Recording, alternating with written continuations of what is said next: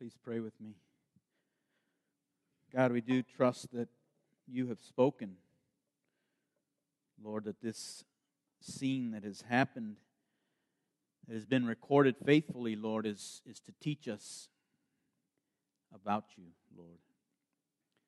So I pray for your grace this morning, the power of your Spirit, Lord, that would move in our hearts and minds, that we would desire Christ more as we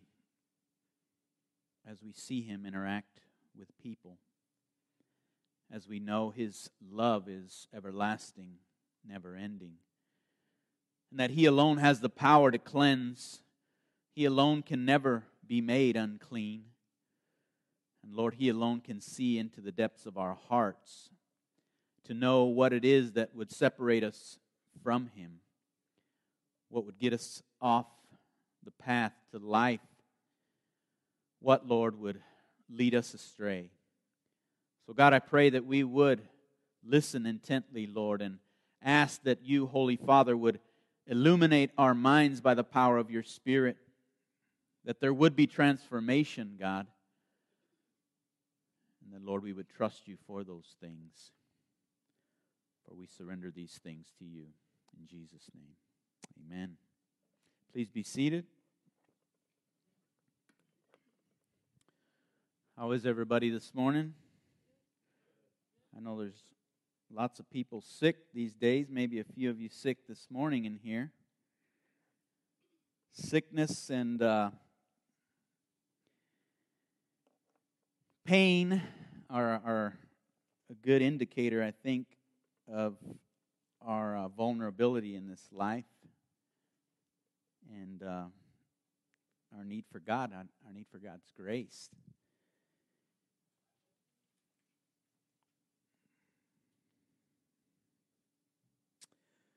Well, what is your greatest need right now? What is your greatest want? If that need or want was truly met, would you be truly happy? How long do you think that happiness might last? Maybe some of you think, if God would just do this certain miracle in my life, then I would truly be happy. I would truly believe in Him and follow Him. You see, if I were there when Jesus was doing these miracles, it would be so easy to believe, right? So easy to have faith and to follow Him. Everybody knows that seeing produces believing, right? Does it? In the Gospel of Mark, Jesus announces this good news, demonstrates it by His power. And yet many have a hard time believing. When He says hard things, people begin to turn away and say, wait a minute.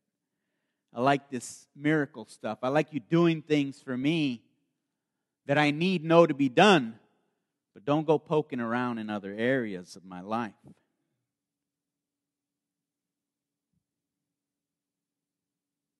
But will you put your faith in King Jesus today, knowing that He isn't just the King, although He is the King, He is also prophet and priest, the ultimate.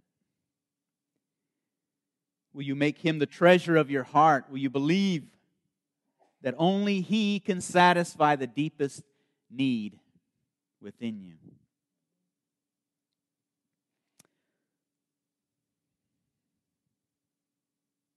So let me share with you what I've learned from these two stories that we're going to look at this morning.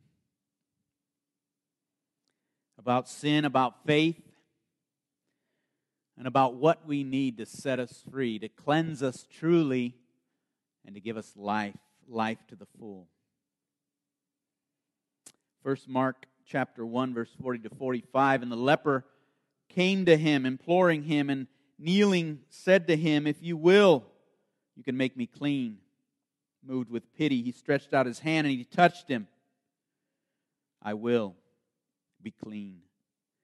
And immediately the leprosy left him, and he was made clean. And Jesus sternly charged him and sent him away at once and said to him, "See that you say nothing to anyone, but go, show yourself to the priests and offer for your cleansing what Moses commanded for a proof to them." And he went out and began to talk freely about it and to spread the news, so that Jesus could no longer openly enter the town, but was out in desolate places, and people were coming to him from every quarter. What is leprosy? You might know that it is a chronic, infectious, incurable disease characterized by sores and scabs and white shining spots beneath the skin. And it could only be cured by a miracle. So imagine the scene. Somehow this leper comes up to Jesus, right? I'm trying to imagine that in my own mind, because lepers, they just didn't hang out with everybody. When they came close to anybody, they'd have to yell out, "Unclean, unclean!" And people would look and, "Oh, get away from that guy," And they had their own little colonies, they were set out from the town. So I don't know, somehow this guy snuck in, right? Because they had all these wrappings all around. I don't know. Anybody seen the 10 Commandments? They had a picture, they had the lepers on there.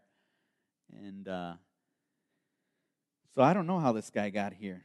The text says that somehow he got close.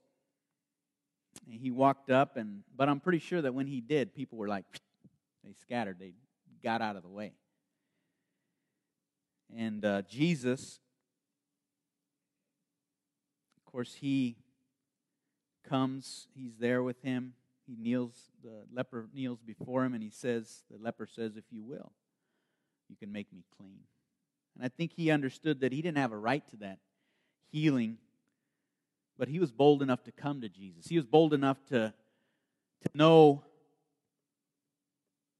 that it is possible for him to be clean and to come to Christ. And of course, Jesus does a remarkable thing. He doesn't just heal him. He doesn't just say you're healed. He touches him. It was probably a long time since this guy had been touched. And Jesus, of course, he has pity on him. It says he has compassion. Compassion is when you see the pain in someone and you do something about it. You don't just feel sorry for them. You meet that need that they have in their lives. You reach out to them. So it is a big deal that he got touched by Christ. In the first century, nobody dared touch a leper. Least of all, a holy man, a rabbi like Jesus. Most people who came in contact with an unclean person, of course, themselves would be unclean. But not Jesus. There's no amount of uncleanness in any one of us, or in this leper, that could ever make the true king unclean.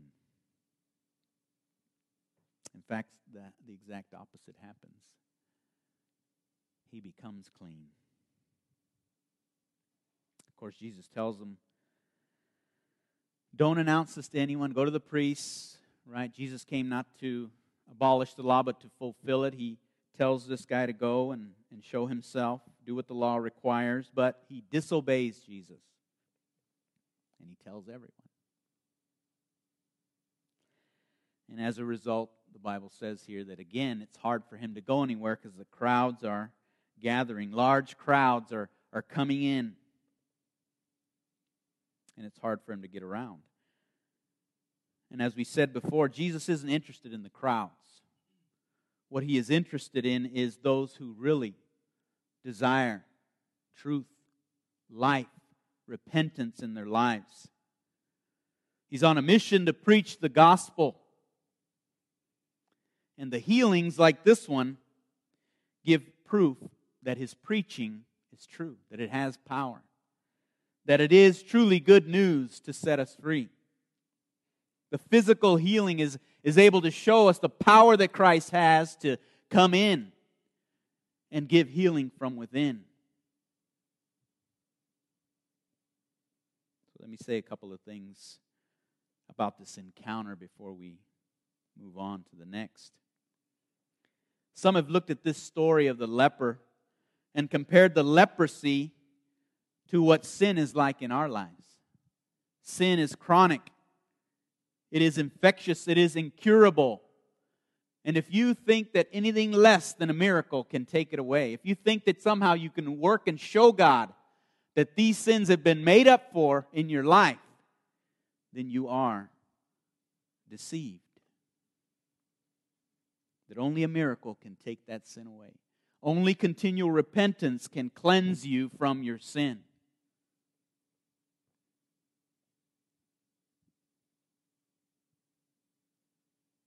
The second thing is, I think this leper probably thought, now my life is going to be wonderful, right? This is the worst thing that could ever happen to you, is to have leprosy. Now it's gone.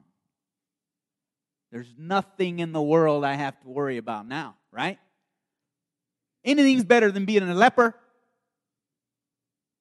Is that true? Are there worse things than being a leper?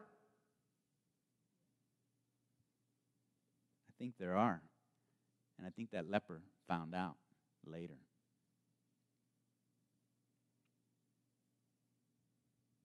Let's move to the next story.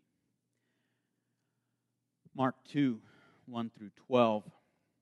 And when he returned to Capernaum after some days, it was reported that he was at home, and many were gathered together, so that there was no room, not even at the door.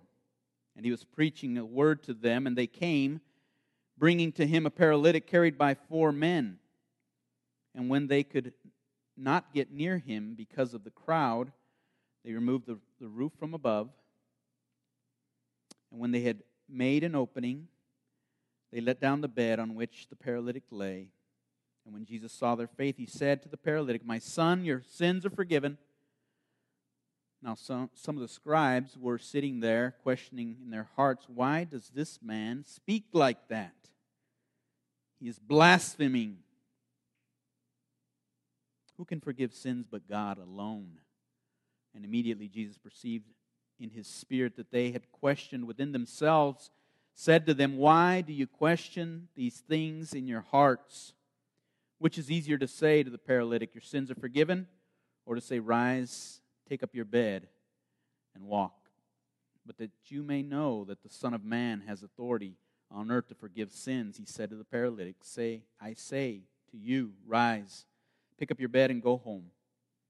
And he rose and immediately picked up his bed, went out before them all, so that they were all amazed and glorified God, saying, "We have never seen anything like this."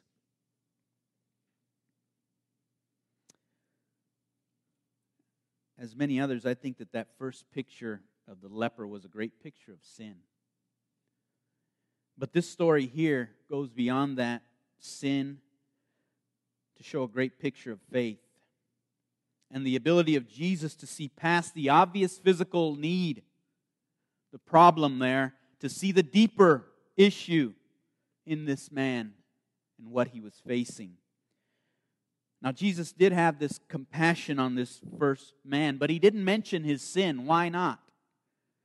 Well, it could be that the severity of that sin of that man could have blinded him to his deeper need. It could have blinded him to that. Right here he has this horrendous disease. But yet does he see there's a deeper need? Again, I would say that he would see that need maybe more clearly later on down the road.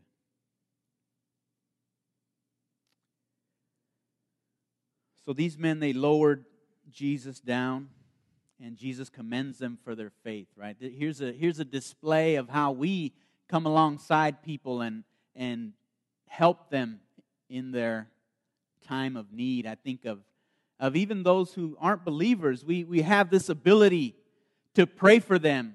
You look at Abraham and you see where God says, because of Abraham, God saved Lot. He didn't save Lot for his own sake. He saved him because of the prayers of Abraham for Lot. Lot was rescued. I was just reading in Job. I'm in that section right now as I read through the scripture for the year, where Job himself, has this great horrible situation that he's in. And finally he's vindicated at the end by God. And God tells those guys to repent of what they did, and that Job is going to pray for them, and he'll listen to Job's prayer for them. And they'll be forgiven.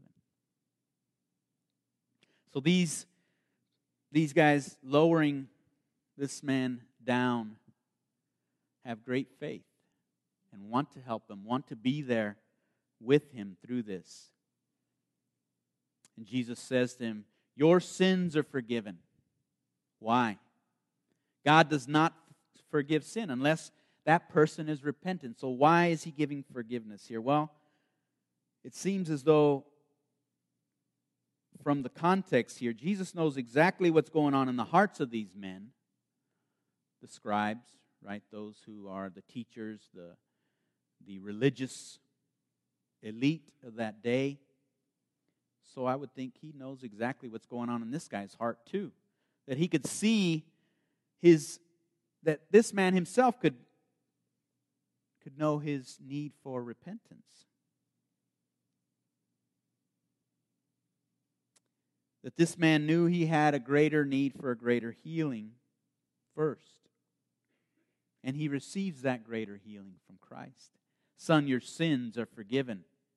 I think because he realized, again, there was a deeper need even than to be able to walk. Maybe he thought in his head, hey, I'm not worthy for my friends to go through all this trouble to bring me in front of Christ. I'm a sinner. Who am I to be brought by my friends down through the roof and laid before Christ? Your sins are forgiven, Jesus says. Now the scribes weren't too happy about what Jesus had to say, right? This is irreverent. How can you speak like that? Only God can forgive sin.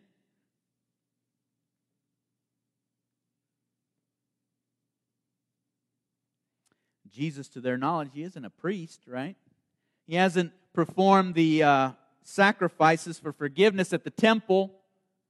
None of these things have been done. How can you just pronounce this on this man? Of course, the scribes didn't realize that someone greater than the temple was before them. A greater priest was before them. A greater prophet than has ever been known stands before them. And Jesus says, well, then which is easier? To say, take up your bed and walk, or to say, your sins are forgiven? Which one is easier? Well, the more difficult would seem to be to say, take up your bed and walk, right? At least it would be the more difficult one to prove. And some would say, even now, the shadow of the cross is cast, because for Christ, it was going to be extremely difficult to say your sins are forgiven. But he was going to make it possible. I think Jesus here is making an unmistakable claim to deity. Right? His Son of Man reference comes from Daniel chapter 7. If I can flip there real quick.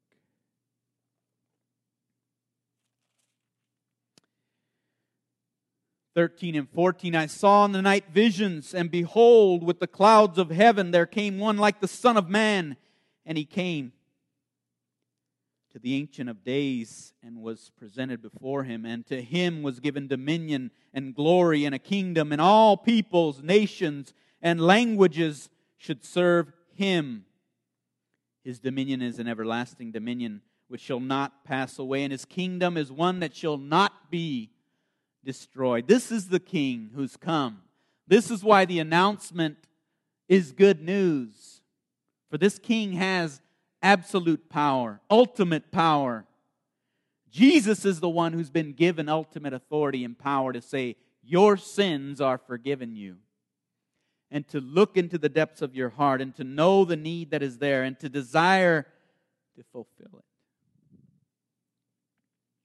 Now let's get personal for a moment. Do you recognize your deepest need? Maybe you think it's to get your spouse to love you more, or maybe to get a certain job, or maybe make your future a certain way. Solve your problems.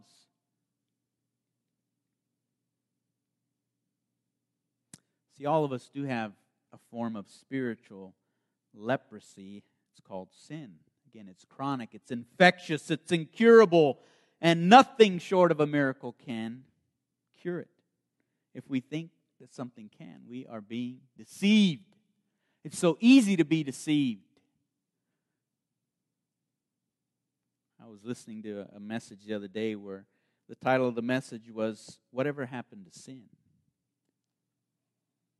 And this guy talked about a conference that he went to, and this guy came up to him and was speaking to him about the troubles he was having in his marriage, and that his theology was a little different than his wife's, and how they would argue about things, and that maybe he kind of felt like, he had the right to divorce her and move on because of 1 Corinthians 7, right, that talks there about an unbelieving wife, that here's some of the things that allow you to leave her. But he was really confused about it because it seemed like his wife was actually a believer. And so he said, "What kind of things do you guys argue about? What are the things that make you fight?" "Well, because of my Christian liberty. She has a problem with certain Christian liberties." "Well, what kind of Christian liberties?" "Well, just Christian liberty, some of the things that I'm allowed to do in the Christian life, and you shouldn't be able to critique those things." Well, run me through in a scenario. What does it look like there? "Well, sometimes I come home from work, and a lot of times I come home, and I like to have a little shot of wild turkey. And then for the rest of the night, I just drink like a 12-pack of beer until I go to sleep." And, so she has an issue with that. So then he tried to move on from that to another subject. He said, wait a minute. Let's deal with this for a minute here. I'm not the, the one who knows everything about drinking, but I've drunk a time or two in my life, and I would say this guy's drunk, right? You're drinking until you pass out. You're drunk. And so he tells him, he says, let's deal with this issue of drunkenness. He goes, "Wait a minute, I never said I was drunk, man. I never said that." Yeah, it does sound like, wait a minute, you're starting to sound like my wife. And so this guy, the pastor's like, "You can't believe this guy, He gets on the phone right away. He calls a friend of his. "You can't believe how deluded this guy is. I mean, this guy was able to think very deeply about theological things, right? The impeccability of Christ, soteriology, all of these big, fancy words. He was able to think deeply about those things, right? But yet he couldn't see his own sin. In fact, he denied it. And where are we in that picture? All of us come to Christ because we think He can give us what we want, which I think the leper in that first story shows us. The leper comes, he gets what he wants, he's gone. And he disobeys what Jesus tells him. He didn't see his deeper need, but God desires to go deeper. Here's what one author says: "The main problem in your life is not what's happened to you. The main problem in your life is not what's happened to you. Not what people have done to you. Your main problem is the way you have responded to that." But ironically, that's empowering to you, if that's true. Why? Because you can't do very much about what's happened to you about others, right?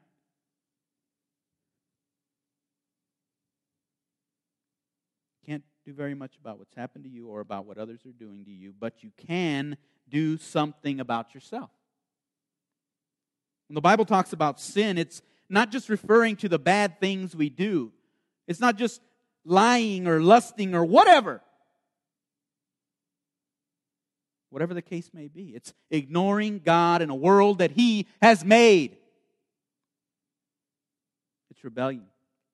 It's rebelling against Him by living without reference to Him. It's saying, I will decide exactly how my life is lived. And Jesus says, that's your main problem. Ouch.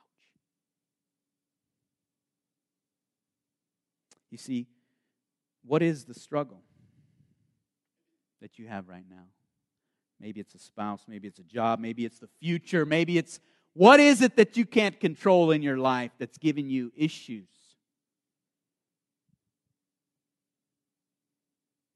You might feel it that in this moment you can't truly be happy. What if Jesus came into that struggle right now and took it away? It's gone. Now how's your life? Oh, it's pretty good. Well, wait a month. Wait 4 months. Because that happiness will wear off. The roots of the discontent of the human heart go deep. Deeper than you can see.